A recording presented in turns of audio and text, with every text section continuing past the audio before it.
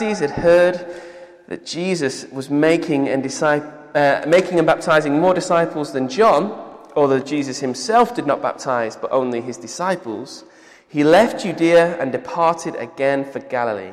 And he had to pass through Samaria. So he came to a town of Samaria called Sychar, near the field that Jacob had given to his son Joseph. Jacob's well was there. So Jesus, wearied as he was from his journey, was sitting beside the well. It was about the 6th hour. A woman from Samaria came to draw water. Jesus said to her, "Give me a drink." For his disciples had gone away into the city to buy food. The Samaritan woman said to him, "How is it that you, a Jew, ask for a drink from me, a woman of Samaria? For Jews have no dealings with Samaritans." Jesus answered her, "If you knew the gift of God and who it is that is saying to you, 'Give me a drink,' you would have asked him, and he would have given you living water." The woman said to him, "Sir, you have nothing to draw water with, and the well is deep. Where do you get that living water? Are you greater than our father Jacob? He gave us the well and drank from it himself, as did his sons and his livestock." Jesus said to her, "Everyone who drinks of this water will be thirsty again. But whoever drinks of the water that I will give him will never be thirsty again. The water that I will give him will become in him a spring of water welling up to eternal life." The woman said to him, "Sir, give me this water, so I will not be thirsty or have to come here to draw water." Jesus said to her, "Go, call your husband and come here." The woman answered him, "I have no husband."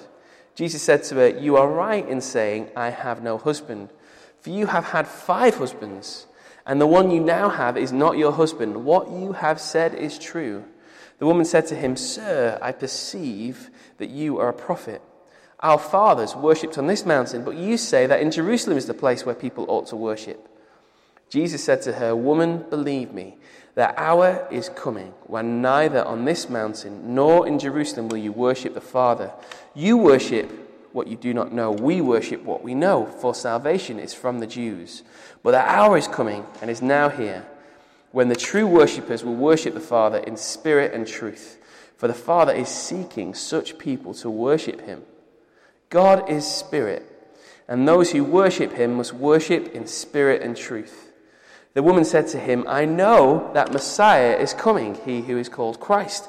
When he comes, he will tell us all things." Jesus said to her, "I who speak to you am he."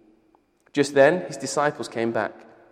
They marveled that he was talking to a woman, but no one said, "What do you seek?" or "Why are you talking with her?" So the woman left her water jar and went away into the town and said to the people, "Come and see a man who told me all that I ever did. Can this be the Christ?" They went out of the town and were coming to him. What an incredible passage. What a provocative, interesting passage. And here we have 2 things. We have Father God who is searching for people who want to worship him in spirit and in truth.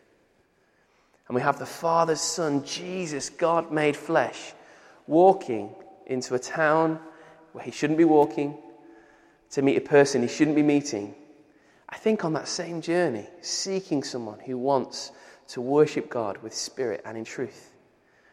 And we have a woman who thirsts, who seeks after a drink to quench all thirsts. I don't know what situation you've come in today, whether you've come with a thirst, whether you've come desperate to meet with God, whether you're desperate for something to happen, whether you're desperate for something to click in your life, whether you're desperate to meet with God as you worship him and call out. You want to see his spirit poured out in your life. You want to know him. You want to know his power. You want to know his strength in your suffering and circumstance. You want to know his joy and celebration and fruitfulness as you step out and do the things you think he's called you to do. Well, in this passage, Jesus talks about that thirst, about coming to him and finding the fullness of that satisfaction. And the context is worship, and worship is something I'm really, really passionate about. Often in lots of church sermons and services, I've heard people say, "Oh, well, worship is a lifestyle, worship is everything." And there's a large part that that's true, but when we do that, worship kind of loses its power as a term, doesn't it? There are times and places where we deliberately stop from everything else that we're doing to turn our hearts to God.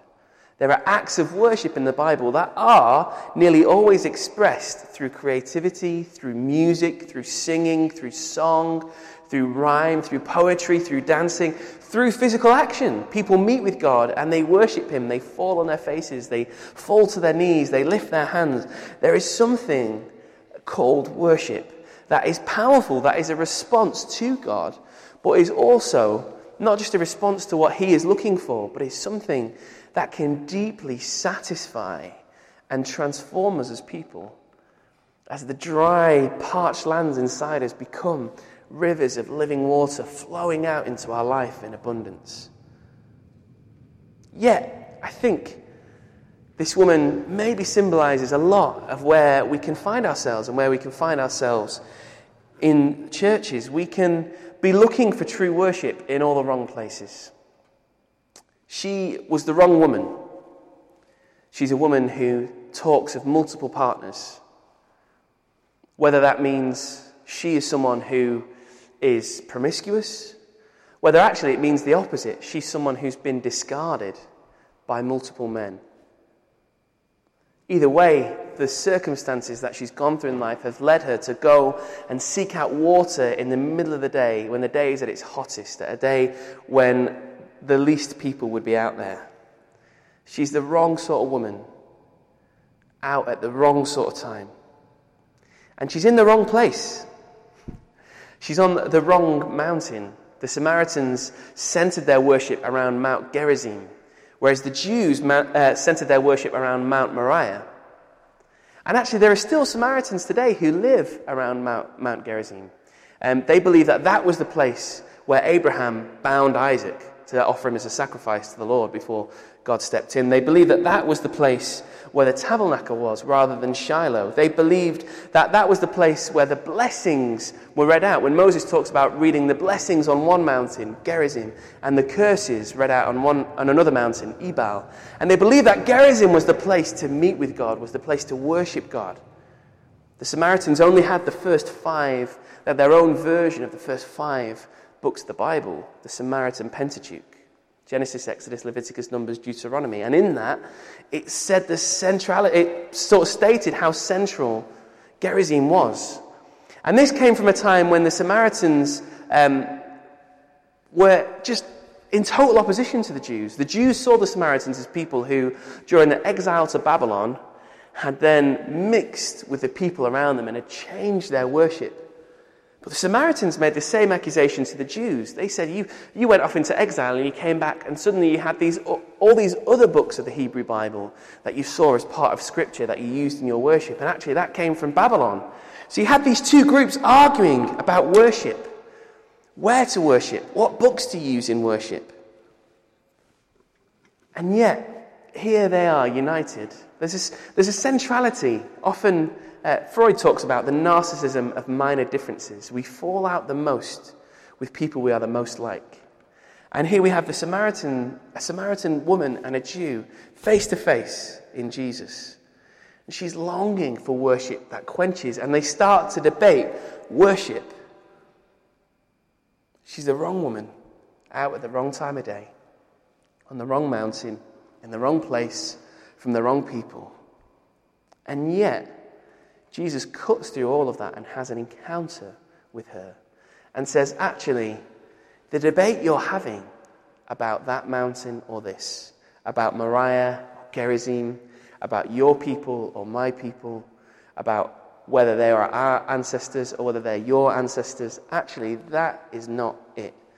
God is looking for people, not who go to the right mountain, but people who seek after him in spirit and in truth. I think in modern worship, we have lots of us who go to different churches, and I think we've become two things in our worship. I think we've become consumers. We've become people who drink and drink and drink, but just remain thirsty, and we just are looking for kind of the latest experience or the latest songs or what's going on. but we're not quite seeing the Spirit of God poured out. There's a kind of hunger, there's a shallowness, there's an emptiness at the center of what we are, that we're trying to push towards finding something new. And we see people, you know people, you may be that person. We kind of bounce around from church to church, looking for the preacher that we like, the worship that we like, the place where the Spirit's moving, the conference that's hip and happening, the podcast that is the most inspiring, the album that's most uplifting. And we're just consuming and consuming, but we're still thirsty. Or we become connoisseurs of worship. There are lots and lots of connoisseurs who like to go to churches and go, oh, actually, well, that pastor's very good, but he doesn't quite speak enough about this area, which I know a lot about. And that worship's really good, but they just don't quite know how to move in the Spirit. And we engage in the same debates as if worshiping God is about the person who's doing it, or the place, or the mountain, or the songs, or all the kind of external things it could be. And actually we miss the true worship that God the Father is seeking. Worshippers who worship him in spirit and in truth. Worship is a powerful thing. I think the reason why worship is so powerful is because I think it's the fullness of everything that we were created for. In fact, it's the fullness of everything that we were created in the image of.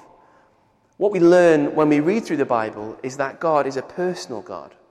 God is a person and he wants relationship. And he's created us the same. He's created us for a relationship with him. And he's actually created us so much so that we enjoy and delight in and need relationship with each other.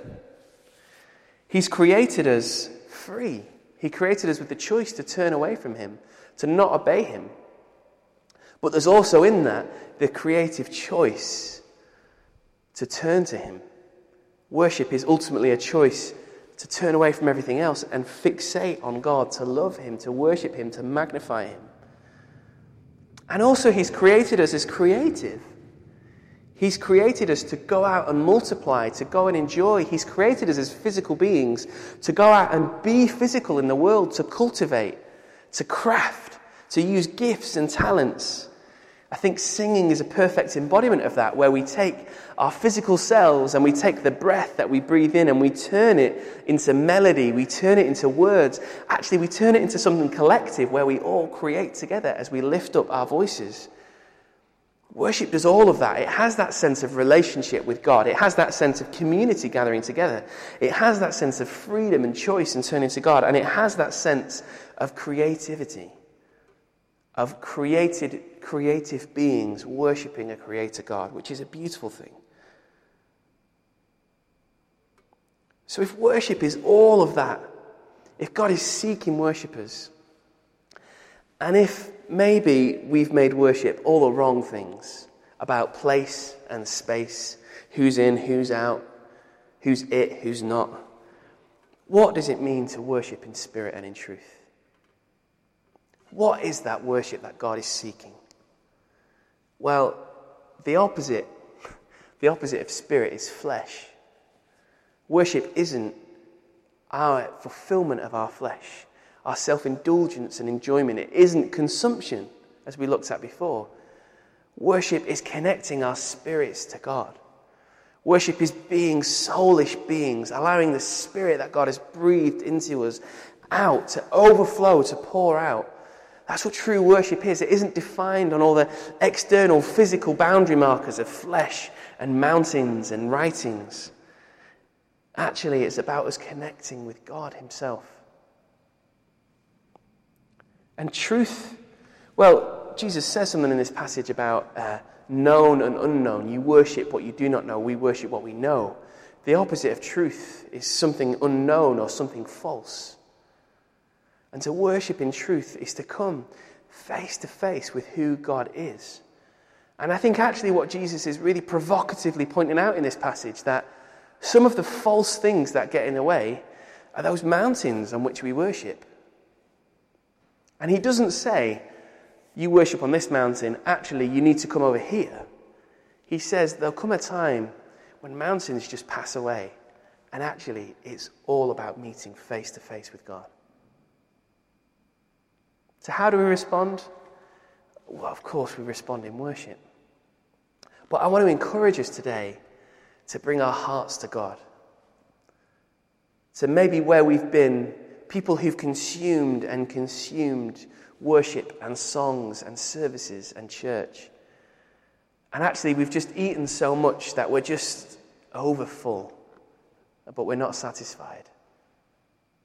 I think we've never lived in an age where it's easier to just get your phone out, go to YouTube and find some of the best Bible teachers in the world, to find some of the most deep, profound teaching that you can. And yet, in our churches, we have a crisis of discipleship. We have less and less people who really know God for themselves, who are really seeking after God with their lifestyles, who are really pouring out themselves, who are shaping their community in the shape of the kingdom. And maybe some of us need to stop being connoisseurs, need to stop picking and critiquing, and actually just allow our hearts to connect with God himself. I might not sing like a legion of 10,000 angels. I play guitar kind of okay. I've had enough practice at it over the years. But actually, it's not about the songs we sing. It's not about the words. It's not about the melodies. It's about us bringing our hearts together. It's about us stepping out. So we're going to do two things. We're going to invite God's Spirit into our hearts, and then we're going to call out to him in worship. Would you join with me in that? If you want to join with me, why don't you stand? And just, if you're willing, if you're able, we're just going to take a posture of receiving God's Spirit right now. Whether that's for you to lay a hand across your chest, for you to kneel, for you to stretch out your hands ready for what he would put in there. But we just invite the Spirit of God to come and fill us now. We say, God, we have searched everywhere to find food and drink that would satisfy. But we're left thirsty and hungry and tired at the end of it all. Jesus, give us this water that brings eternal life. Pour out your Spirit on us afresh now.